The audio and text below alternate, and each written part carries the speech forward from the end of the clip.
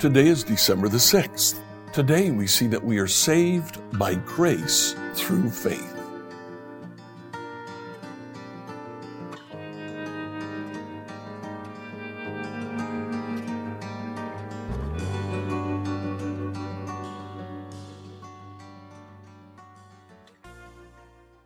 Today we begin reading the book of Ephesians. Ephesians, Philippians, and Colossians are referred to as the prison epistles. They were written by Paul from prison. He frequently makes reference in these letters to the fact that he is a prisoner. We really don't know when these letters were written. A slight possibility that they could have been written while Paul was imprisoned in Caesarea in Palestine. More likely it was written as Paul was in prison waiting to present his case before the emperor, who at that time would have been Nero. Nevertheless, Ephesians, the first of the prison epistles, the longest of the prison epistles, is a beautiful book. The first 3 chapters, which we'll read today, are dedicated to understanding our salvation, Ephesians 1-3. The summary of this chapter, Ephesians 2:8, God saved you by His grace when you believed. We are saved by grace. Grace comes from God through faith. Faith is our part. According to Paul, even that faith, even the ability to believe, also comes from God.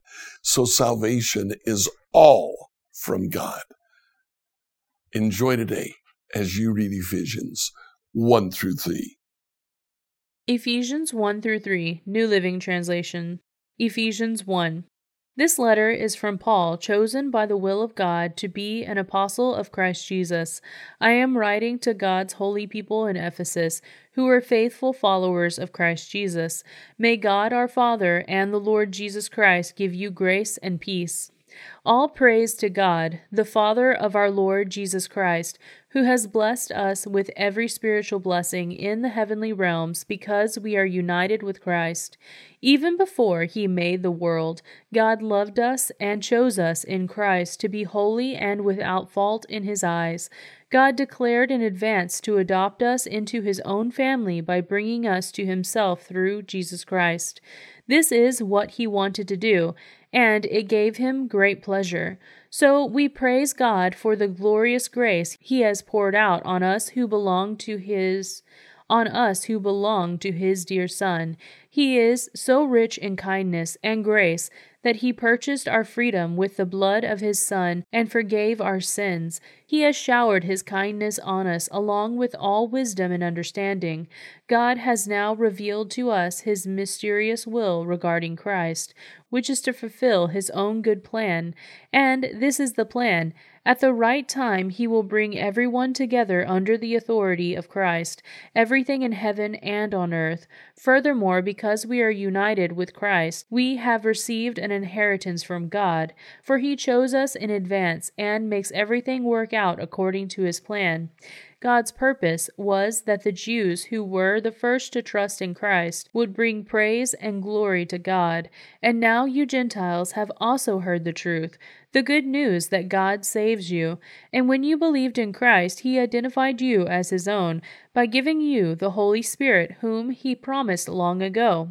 The Spirit is God's guarantee that He will give us the inheritance He promised, and that He has purchased us to be His own people.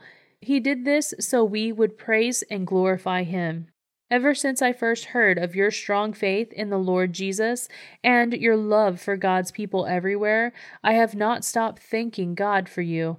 I pray for you constantly, asking God, the glorious Father, our Lord Jesus Christ, to give you spiritual wisdom and insight so that you might grow in your knowledge of God.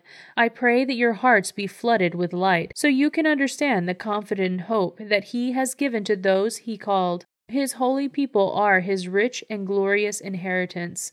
I also pray that you understand the incredible greatness of God's power for us who believe Him. This is the same mighty power that raised Christ from the dead and seated him in the place of honor at God's right hand in the heavenly realms. Now, he is far above any ruler or authority or power or leader or anything else, not only in this world, but also in the world to come. God has put all things under the authority of Christ and has made him head over all things for the benefit of the church, and the church is his body. It is made full and complete by Christ, who fills all things everywhere with himself. Ephesians 2. Once you were dead because of your disobedience and your many sins. You used to live in sin just like the rest of the world, obeying the devil, the commander of the powers of the unseen world. He is the spirit at work in the hearts of those who refuse to obey God. All of us used to live that way, following the passionate desires and inclinations of our sinful nature. By our very nature, we were subject to God's anger, just like everyone else.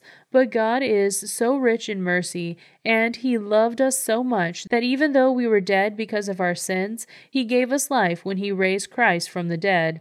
It is only by God's grace that you have been saved, for He raised us from the dead along with Christ and seated us with Him in the heavenly realms, because we are united with Christ Jesus. So God can point to us in all future ages as examples of the incredible wealth of His grace and kindness towards us, as shown in all He has done for us, who are united with Christ Jesus. God saved you by His grace when you believed, and you can't take credit for this. It is a gift from God. Salvation is not a reward for the good things we have done. So none of us can boast about it, for we are God's masterpiece. He has created us anew in Christ Jesus, so we can do the good things He planned for us long ago. Don't forget that you Gentiles used to be outsiders. You were called uncircumcised heathens by the Jews, who were proud of their circumcision, even though it affected only their bodies and not their hearts.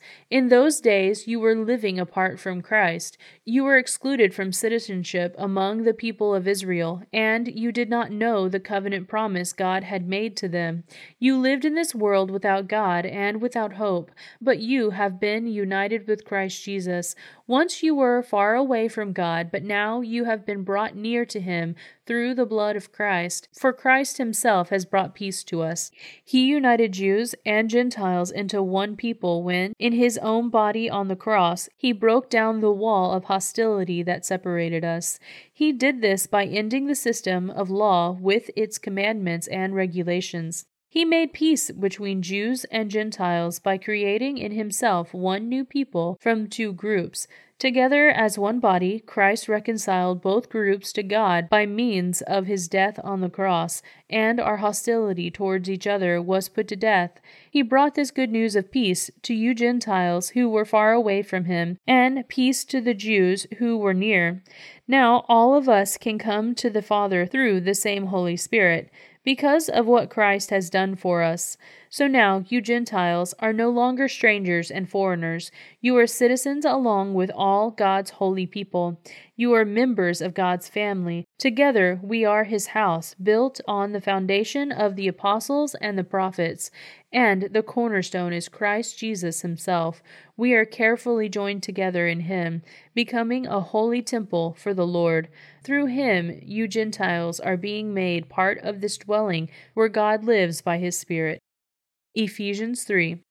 When I think of all this, I, Paul, a prisoner of Christ Jesus for the benefit of you Gentiles, assuming, by the way, that you know God gave me the special responsibility of extending His grace to you Gentiles. As I briefly wrote earlier, God Himself revealed His mysterious plan to me. As you read what I have written, you will understand my insight into this plan regarding Christ. God did not reveal it to previous generations, but now by His Spirit He has revealed it to His holy apostles and prophets. And this is God's plan. Both Gentiles and Jews who believe the good news share equally in the riches inherited by God's children. Both are part of the same body, and both enjoy the promise of blessing because they belong to Christ Jesus. By God's grace and mighty power, I have been given the privilege of serving Him by spreading this good news. Though I am the least deserving of all God's people, He graciously gave me the privilege of telling the Gentiles about the endless treasures available to them in Christ. I was chosen to explain to everyone the mysterious plan that God, the Creator of all things, had kept secret from the beginning. God's purpose in all this was to use the church to display His wisdom in its rich variety to all the unseen rulers and authorities in the heavenly places. This was His eternal plan, which He carried out through Christ Jesus our Lord. Because of Christ and our faith in Him, we can now come boldly and confidently into God's presence. So please don't lose heart because of my trials here. I am suffering for you, so you should feel honored. When I think of all this, I fall to my knees and pray to the Father, the Creator of everything in heaven and on earth. I pray that from His gracious, unlimited resources, He will empower you with inner strength through His Holy Spirit. Then Christ will make His home in your hearts as you trust in Him. Your roots will grow down into God's love and keep you strong, and may you have the power and understanding as all God's people should. How wide, how long, how high, and how deep His love is. May you experience the love of Christ. Though it is too great to understand fully, then you will be made complete with all the fullness of life and power that comes from God. Now all glory to God, who is able, through His mighty power at work within us, to accomplish infinitely more than we might ask or think. Glory to Him in the Church and in Christ Jesus through all generations forever and ever. Amen. Like, follow, and subscribe to this devotional on whatever platform you use to listen to it. Email your questions to us at questions@becomehope.com. Tomorrow, we will sit, walk, and stand